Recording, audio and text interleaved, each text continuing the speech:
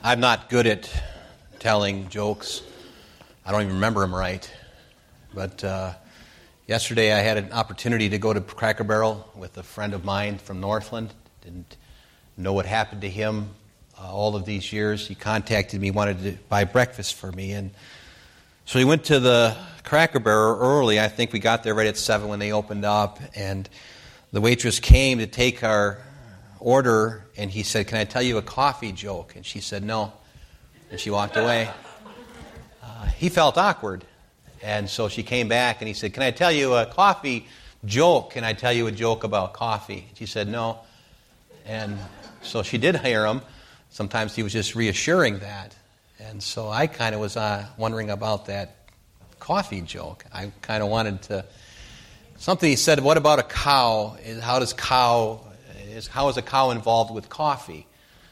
They're only if they've been decaffeinated. Something like that. So that's partly how it went. It's like I say, I'm not very good with them. So here's a farmer up here, probably had some calves this morning. But I appreciate his friendship, appreciate him coming. Dan Herman is his name. He's going to Ireland. And so keep him in your prayers if you would. Remember that family. I love pastoring. When I went to Bible college, I thought I was going to be an evangelist. Bless God, I'm going to go all around the country and preach. And during my time at Northland, right toward the end of it, I thought I'd be a missionary. Thought Turkey was the land because I had been there already. And here I've been now at this church for 23 years. And I don't even think I've entered into what really God has for me yet. I'm trying the best to just do what I'm supposed to. These days, you know what I'm saying, it's difficult. It's difficult not just in the work, but in my attitude and in spirit to be able to lead and be able to be kind and love and to care for all the best we can. But I think this week, looking at the frail body in which we have, that we are digressing, if I can use that term. To watch Linda go home to be with the Lord, and then to see Lee suffer with ALS and lose his ability to speak. A year ago, he was talking plainly to me. He was telling the waitress at Denny's, "I'd like French toast." It was the same thing every time. And then it got worse and worse into October and November, and then by probably around Christmas, he lost the ability to talk. And he would slobber somewhat, not wanting to. He'd come to my office with a rag, and he would try to speak to me. And then understanding that he was getting less and less mobile, giving him a walker, and then he couldn't use that even. And then he lost the ability in his right arm. Got pneumonia sometime last week, and then Friday went home to be with the Lord. Heaven has been on my mind a little bit, and thinking about what heaven is like. And of course, the Scriptures talk about the forever thing. That's what we look to for information. What is heaven like? What do people look like? Where is it? Am I going there? You know, these are things that we think about during the COVID crisis, I think a little bit more. And as we see the uprise in the tension that it produces, it can mess with us. But there's going to be a day in which we'll be able to be in a place where there'll be no more weeping. A place where there'll be no more problems. The last chapter of the Bible is a comprehensive dissertation of the new heaven and the new earth. And as I read it right, the last chapter of the Bible is explaining to us what it's going to be like at the end of the millennium. After that, then, what's going to happen? There'll be a new heaven and a new earth, and it'll look something like the first few verses of the last chapter of the Bible. So it speaks of the second coming of Christ and the eternal state, which is soon to be only upon those born-again ones, not religious ones, but the born-again ones will be ushered into the presence of God, because you cannot see the kingdom of heaven unless you have been born again. It helps us learn a little bit more about what it means to have eternal life as we see that there is the opportunity that we will be able to reign with Him forever and ever, as it says in our key verse, verse number 5. But I couldn't help but think about Lee and Linda. They're there. Couldn't help but think about that. Their feet are touching the shores of heaven. They're with the Lord. What a beautiful thought that they are absolutely content. And they would not come back if they could, because this is nothing compared to what heaven is going to be like. So in thinking of that, I went to my devotions early this morning and, of course, read a little bit about Spurgeon and what would be a sermon without Spurgeon. I don't claim to know a lot, but what I'll do is cut out his sermon and put a wonderful picture to it every single day that I can. Sometimes I'm in a boat fishing and I can't. And sometimes I'm ill, but most of the time you get up in the mornings and you're going to see that I've already been out there giving my devotion. From Charles Spurgeon, daily, morning and evening. And that has been really a tool that I've used since I was 27 years old. I'm 59. It's a long time. And I read him and I get something new out of it every day. And this particular morning when I began to read, I said, this goes along with the message. I must read it. He uses the verses in Isaiah, verse 65:19. He uses that verse, the voice of weeping shall be no more heard. Let me just read what he wrote years ago. Probably during a time of discouragement, maybe, because he dealt with depression. But he wrote this, the glorified weep no more, for all outward causes of grief are gone. There are no more broken friendships, nor blighted prospects in heaven, no poverty, famine, peril, persecution, no more slander are unknown. These things are unknown there. No pain distresses, nor thought of death or bereavement saddens. They weep no more, for they are perfectly sanctified. No evil heart of unbelief prompts them to depart from the living God. They are without fault before His throne and are fully conformed to His image. Well, may these cease to mourn who have ceased to sin. They weep no more because all fear of change is past. They know that they are eternally secure. Sin is shut out and they are shut in. They dwell within a city which shall never be stormed. They bask in a sun which shall never set. They drink of a river which shall never dry. They pluck fruit from a tree which shall never wither. Countless cycles may revolve, but eternity shall not be exhausted. And while eternity endures, their immortality and blessedness shall coexist with it. They are forever with the Lord. They weep no more because their desires are now fulfilled. They cannot wish for anything which they have not in possession. Eye and ear, and heart and hand, judgment, imagination, hope, desire, will, all the faculties are completely satisfied. And imperfect as our present ideas are of things which God hath prepared for them that love Him, yet we know enough by the revelation of the Spirit that the saints above are supremely blessed. The joy of Christ, which is an infinite fullness of delight, is in them, and they bathe themselves in the bottomless, shoreless sea of infinite beatitude. That same joyful rest remains for us, but it may not be far distant. Ere long, the weeping willow shall be exchanged for the palm of branch of victory. and sorrow's dewdrops will be transformed into the pearls of everlasting bliss. And wherefore, comfort one another with these words. And as we're thinking and focusing upon a place called heaven, how do we understand this? And how does the Bible give us the ability to see things the way God sees them? I think it really is not as just the written word, but it also is the Spirit of God living within you.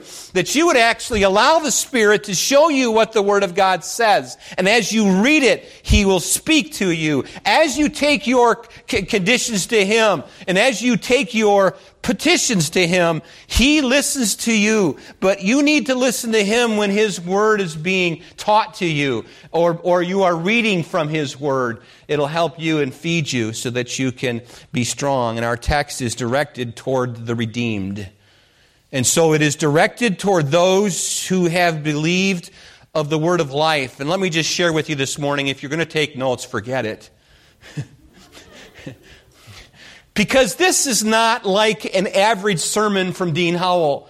I feel like I needed to just kind of go through this and then give you 3 questions at the end, okay? And so maybe you want to write those 3 questions down. But listen to me closely for a little bit as we talk about those that are redeemed in the blood of Jesus Christ. And this really is directed toward them. Chapter 22 of the book of Revelation is for us who have been saved. We have this assurance that we are going to be there with Him, and we are going to reign forever with Him someday in heaven. Amen. And so it is directed toward those who have heard and believed on the word of life. The Bible says in Philippians 2:14 and 16, do all things without murmurings and disputings, that you may be blameless and harmless, the sons of God, without rebuke in the midst of a crooked and perverse nation, among whom you shine as lights in the world, holding forth the word of life, that I may rejoice in the day of Christ, that I have not run in vain, neither labored in vain. And so it is directed toward those who have heard and believed the word of life, but it also is directed toward those who have feasted on the bread of life. The Bible says in John 6:35, and Jesus said unto them, I am the bread of life, and he that comes to me shall never hunger, and he that believes on me shall never thirst. It is directed toward those who have drunk deeply of the water of life, because Revelation 21, verse number 6 says, and he said unto me, it is done. I am Alpha and Omega. I am the beginning and the end, and I will give unto him that is athirst of the foundation of the water of life freely. It is directed toward those who are assured that our names are indelibly, permanently inscribed in the Lamb's book of life. The Bible says in Revelation 3:5, he that overcometh, the same shall be clothed with white raiment, and I will not blot out his name of the book of life. But I will confess his name before my Father and before the angels. And so this is directed toward all those who no longer walk in darkness, but walk in the light of life. The Bible says in John 8, verse number 12, Then spake Jesus unto them, saying, I am the light of the world, and he that followeth me shall not walk in darkness, but shall have the light of life. This is directed toward those who will soon receive the crown of life, because Revelation chapter 2, verse number 10 says, fear none of those things which thou shalt suffer, for behold, the devil shall cast some of you into prison, that you may be tried, and you shall have tribulation 10 days. But thou faithful unto death, be thou faithful unto death, and I will give you of the crown of life. And so it is directed also to those who have access to the tree of life. In Revelation 22:14, blessed are they that do his commandments, and that they may have the right to the tree of life, and may enter in through the gates into the city. But I think it's important, and I must read verse number 3 in your text. Chapter 22, verse number 3 says, and there shall be no more curse. What a wonderful thought. Part of the curse would be that there are weeds in your garden. That's a simple way of saying it. You know, just think of the Garden of Eden with no weeds. Just think of the Garden of Eden and how beautiful it was. The animals strong, Adam and Eve there. Just for a moment in your mind's eye, you can see a garden without weeds. But because of sin, thistles are there. I just got done spraying some at our house. I don't want to spray them because I hear that if you inhale that, you could get cancer. So I don't know if you spray it, but I always spray it this way, you know, but without a mask. You know, I'm just a tough guy. Yeah. Sometimes I go to the garden and I begin to pull the weeds, and I think, man, well, they are never ending. Where did all these come from? And some of them are nettles, but some of them are thistles, and they hurt. And I think there is a curse, but there is a universal curse of sin upon your heart, all of us. And weeds grow, and hurtful things grow if we're not careful. And so we must look at this idea of the curse that is on this earth as understanding there is only one cure, and that's Jesus Christ to that curse. But think about heaven where there'll be no more curse. No more bondage of the old nature. No more bad memories. No more memories of being hurt, of feeling unwanted, not good enough. Only feelings of acceptance. You think home is wonderful. Wait till you get home. What a blessing that will be. And I think when we're talking about this in verse number 3, that there is no curse any longer. When God created man, He had a purpose for them. Sin entered into the picture temporarily and caused great harm to the purpose of God. And so the sin curse is still a hindrance to the will and the purpose of our Lord God. It is a universal curse that only has one cure, and that universal cure is Jesus Christ. And the beauties of these verses really will perform we will perform someday without the curse. But if I can go back to Genesis, since we're talking about that creation, and many of you know what I'm talking about, is that in the creation itself, we see the word God. And if we were to underline the word God, every time in chapter 1 of Genesis, we would see that the Word of God does make it clear that God is mentioned almost in every single verse. And then when He is done creating all things, then we see a difference, because in chapter 2, it begins, after all things are created, it says, Lord God, because the Bible is emphasizing the need for us to understand that now everything that has been created has a Lord God over it. So He is Lord God, and that's really the title of the message today, the Lord God. And that's what I want to emphasize a little bit, because it's mentioned here in the verses. Verse number 5 and verse number 6 mention it. But if we go back to the book of Genesis and we see this Lord God being mentioned, which is a direct reference to the sovereignty of God, and then the earth is the Lord's and the fullness thereof, and the world and they that dwell therein, Psalm 24, we understand too that the psalmist understood that there is a sovereignty of God, and He is sovereign over all. And so in the passage we see in the first 5, in verse 5 and in verse number 6, that God is mentioned. And He's mentioned here as Lord God. Look at verse number 5. And there shall be no light there. And there shall be no, and they need no candle, and neither light of the sun, for the Lord God gives them light. And they shall reign forever and ever.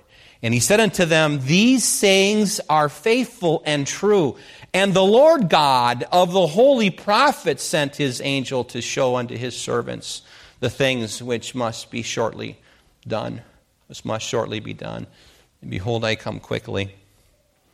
And so the passage kind of gives us an understanding concerning it, that if we look at the Old Testament and we see that in the beginning of the Old Testament, it is given to us the understanding of Lord God. And then if we go through the Bible, all the way through it to the end, to the last chapter of the Bible, it mentions the Lord God. So everything in between, it is He, the Lord God. This is emphasized in the book of Ezekiel.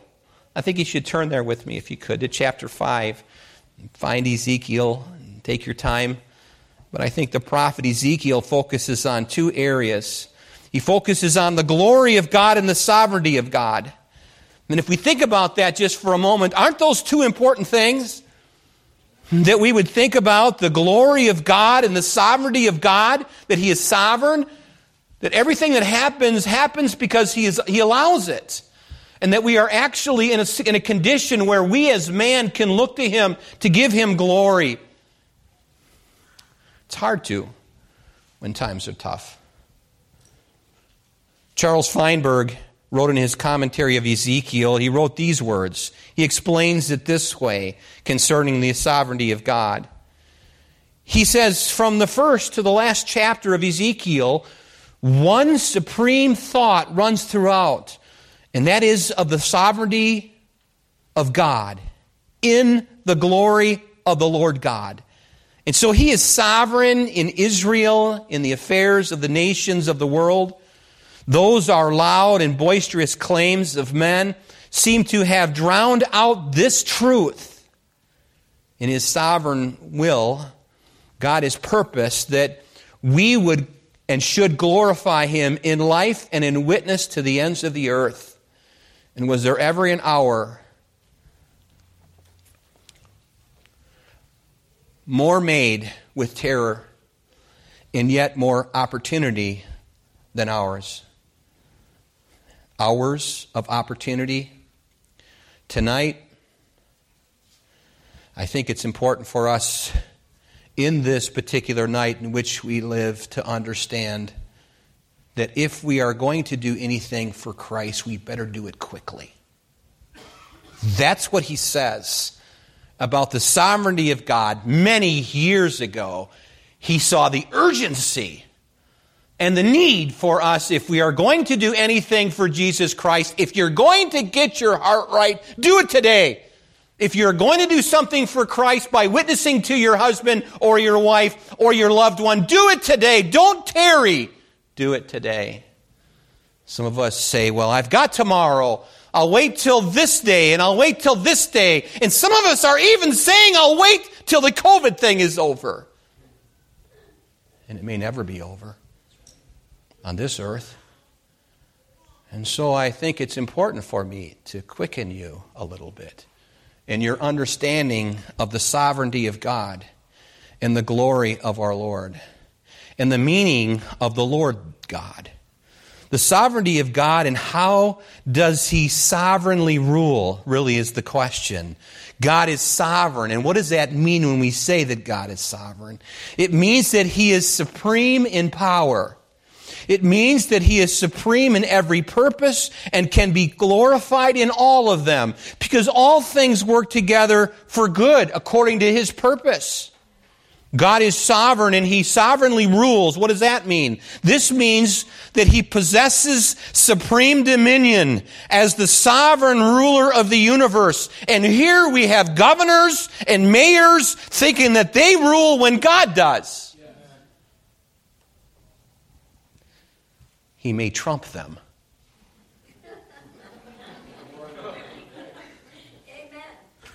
Just a thought.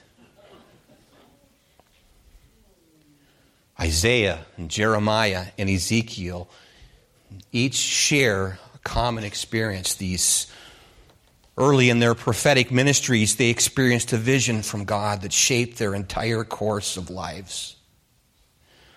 And each of these major prophets knew their purpose in life because they were awed by the glory of God through a vision. And they were available to the Spirit of God, and they acted upon the Word of God. And who is the King of glory? The Lord, strong and mighty. He is God. But He is also Lord God.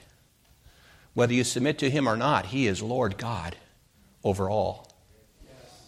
He will have the final say. Ezekiel brings strong words to Judah. but also to Israel, especially Jerusalem.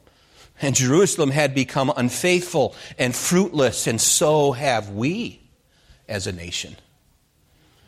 Because we have been unfaithful to the God of heaven, our primary desire in life ought to glorify Him. That is our purpose. But God was faithful because He loved you to send His Son to redeem you. And He was faithful to Jerusalem. Even though we find these strong words from Judah, and even while they were in their spiritual prostitution, if you will, I find 12 times that it's mentioned in chapter 5, verse number 13. It is mentioned about this Lord God. And thus shall mine anger be accomplished, and I will cause my fury to rest upon them, and I will be comforted. And they shall know that I, the Lord, have spoken in my zeal when I have accomplished my fury upon them. But I, the Lord, speaking of the Lord God, look at verse number 4. Look at chapter 6, verse number 7. And the slain shall fall in the midst of you, and you shall know that I am the Lord. Look at chapter 7, verse number 4. Mine eye shall not spare thee, neither will I have pity, but I will recompense thy ways upon thee, and thine abominations shall be in the midst of thee, and you shall know that I am the Lord. Chapter 12, verse number 15. Turn over there if you would. Chapter 12. It's all through the book of Ezekiel. Chapter 12, verse 15. And they shall know that I am the Lord. And when I shall scatter them among the nations and disperse them in the countries. Chapter 13, verse number 14. The Bible says, so I will break down the wall that you have daubed with untempered mortar and bring it down to the ground, so that the foundation thereof shall be discovered, and it shall fall, and you shall be consumed in the midst, and you shall know that I am the Lord. Chapter 15, verse number 7. Chapter 15, verse number 7, a small chapter. I will set my face against them, and they shall go out from one fire, and another fire shall devour them, and you shall know that I am the Lord. And when I set my face against them, chapter 16, verse number 62, and I will establish my covenant with thee, and thou shalt know that I am the Lord. He's talking to Jerusalem, of course. 17, verse number 21. And all his fugitives with all his bands shall fall by the sword, and they that remain shall be scattered toward all the winds, and you shall know that I, the Lord, have spoken it. Look at 2020. That's a good year. Chapter 20. Look at 19 and 20. I am the Lord your God. Walk in my statutes and keep my judgments and do them, and hallow my Sabbaths, and they shall be a sign between you and me and you, that you may know that I am the Lord your God. Look at chapter 24. Keep going. 24. Thus Ezekiel is unto you a sign. According to all that he hath done shall you do. And when this comes, you shall know that I am the what? I am the Lord God. All through the book of Ezekiel, we could go on and on of times where it is mentioned that God is sovereign. He is over all. He is the God of heaven. I want to give you 3 questions to think about in closing. God is sovereign. He is in control of what happens in your life and in your family and in the nation. And I want to ask you a question. Did you know that? And if you do know that, what difference does it make? What difference does it make in your life that God is sovereign over your life, in your family, in your nation? And what difference does it make if you yield to Him? It makes a big difference on how you respond to the things that come into your life. Some of you have had difficult events happen to you. And let me just share this with you from a pastor's heart. Never blame someone else. All of the things that have happened. By the way, when you get really good at blaming others, people get to the place when they see you coming, they get out of there. Because they don't want to hear it anymore. If you've had difficulties, it's because of the decisions that you've made, not because of the decisions of somebody else. I was enjoying my brother's testimony on PBS. I don't know if you had a chance to see it. I wish I could pull it up and show it to you now. They went through an hour and a half of taping of my brother and his wife. He used to run the RU here. He has a son that was disobedient to his father and thought just a little pot would be okay. It's just a little pot. Have you ever said that? It's just a little marijuana, just a little beer. It's just a little thing. Well, guess what happened? It became a big thing. And my nephew, Jason, has spent 10 of the last years of his life here on earth now. 10 years in prison, federal prison. They did a story on him. How are you coping with it? And you can actually look at it. They're spectacular stories. Spectacular stories that actually give a testimony of what my brother went through and his wife, and the whole family suffers. And Jason will be going to Janesville to a halfway house, and then he'll be going probably back to the workforce, and I want to do everything I can do to help him. But the first thing I'll tell Jason is, don't you blame anybody. Look to God for your future. I think it's important for us to remember in this life that there is a Lord God, and He rules, and He reigns. And every day when you get up, especially now as we get into the harvest season, I love it when the beans start to turn yellow. I love it when the corn starts to dry from the bottom.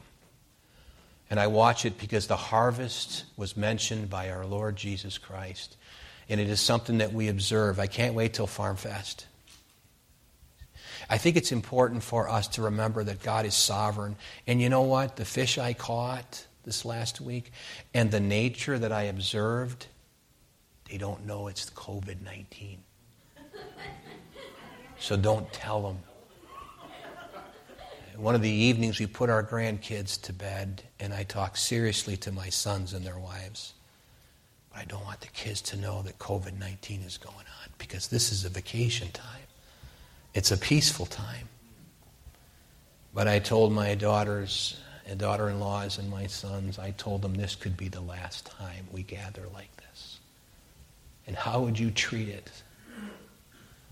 They know that there is the Lord God. We talked about that in the church service we had. In Matthew 25. They understand that.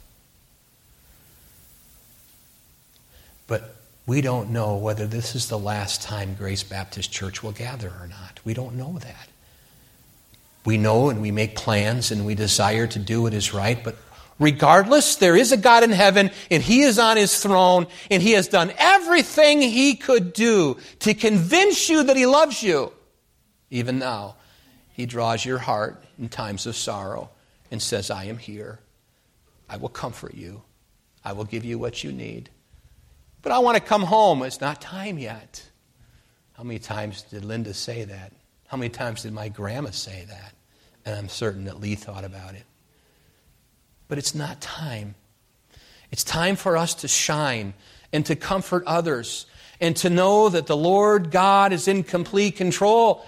I look at the White House and I'm thinking, ay, ay, ay. I listen to these people and they think they have the answers. I listen to the specialists and to the scientists. That's who we have to heed to. And the Lord God rules. Phooey on the scientists. Phooey on the doctors. Our God rules. Hallelujah, He rules. And He will throughout all eternity. God is sovereign. He is in control of what happens in your life and your family and your nation. And do you know that? And what difference does it make? Secondly, God is holy, totally separate from sin, totally holy. He's impeccable. He's immutable. Totally committed to helping you find power over your sinful habits that cling to you, that take you from being what you should be. Do you know that? And if so, what keeps you from doing His will today? It is you. It is you. It is you. Come to the place of understanding that the difference is recognizing a God who is holy and He is Lord and He is supreme and He is immutable. But you can still talk to Him. He wants to talk to you. And lastly, God knows all about you and still loves you. See, people are kind of like this. They're kind of quick with things. You know. Kind of like just tell people just enough about us to where they may be impressed to be our friend. God's not like that. He's known your every thought. He knows how many hairs you have upon your head. He knows your worries and your concerns and your ups and your downs and your quirks. He knows all of that. He knows you and loves you. And He desires for you to say back to Him, I love you, Lord. And so God knows all about you and He still loves you unconditionally. And did you know that? And if so, there's nothing that He would rather hear than I love you, Lord, flowing from your lips, proceeding out of your heart. And have you told Him that today? And if not, there's no better time than the present. The urgency is here. Of course it is. It always has been. But I want to encourage you that the Lord God mentioned in the 2nd chapter of Genesis and the Lord God made mention of in the Revelation chapter 22 and everything in between, He has been Lord God over it all. And Daniel knew it when he was in the lion's den. His friends knew it when they threw him in the fiery furnace. Moses knew it when he stood and he held his rod over the water and it split. Elijah knew it when he took the mantle of Elijah and threw it on the water and it split open. And he watched Elijah go to heaven and thought, man, someday I want to do the same thing. And turned around and talked to the prophets and told them, what can I do for you? And they said, this is a pleasant city, but it is barren and it is fruitless. And I'm telling you that Madison is a beautiful city, but it is barren and it is fruitless. And it needs the gospel of Jesus Christ. And what is the answer? The same answer that Elijah gave. He took salt and threw it upon the water. Unless this salt gets into that city, this city is doomed. Praise God for the police officers that are born again. Praise God for those that are trying to do the best they can as lawyers that are born again. And trying the best they can to run this city. Pray for them. Help them. But the salt must be applied for us to be able to say the city is no longer fruitless or barren. I know this morning what God has in mind for all of us to yield to Him who is Lord God. Have you done that? There are some that have recently, and there are some that want to follow Him now and saved at an early age, and now have come to say, I want to follow the Lord in believer's baptism. Some is recently saved in camp just last month and want to come and be baptized. And so we're going to do that this morning. But I want to give an invitation for you. Maybe you've never been baptized. Maybe you're confused about salvation. Why don't you come? And someone will show you from the Scriptures how you can be saved, which is really the prerequisite of baptism, to be born again from the Scriptures. Maybe you just need to come and pray this morning. Let's all stand, if we would, and bow our heads, and we're going to have a word of prayer, and as soon as I'm done, the invitation will begin. Father, I pray that your Holy Spirit would guide in the invitation.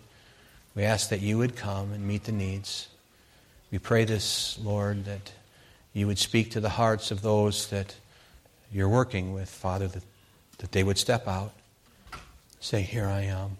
Lord, before they even walked into this church this morning, you were already working in their heart. I just pray that you would bring them to your heart. And Lord, I pray that they would yield to you. Bless the invitation in Jesus' name. Amen.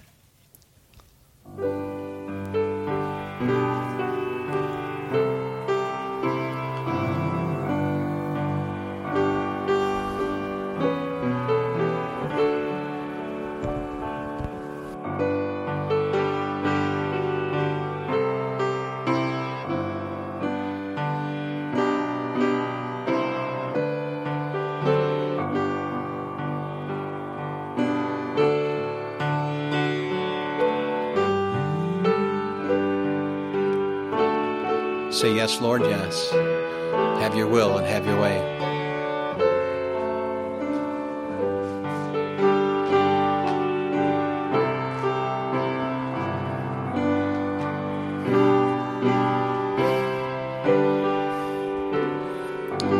All right, you can be seated if you would.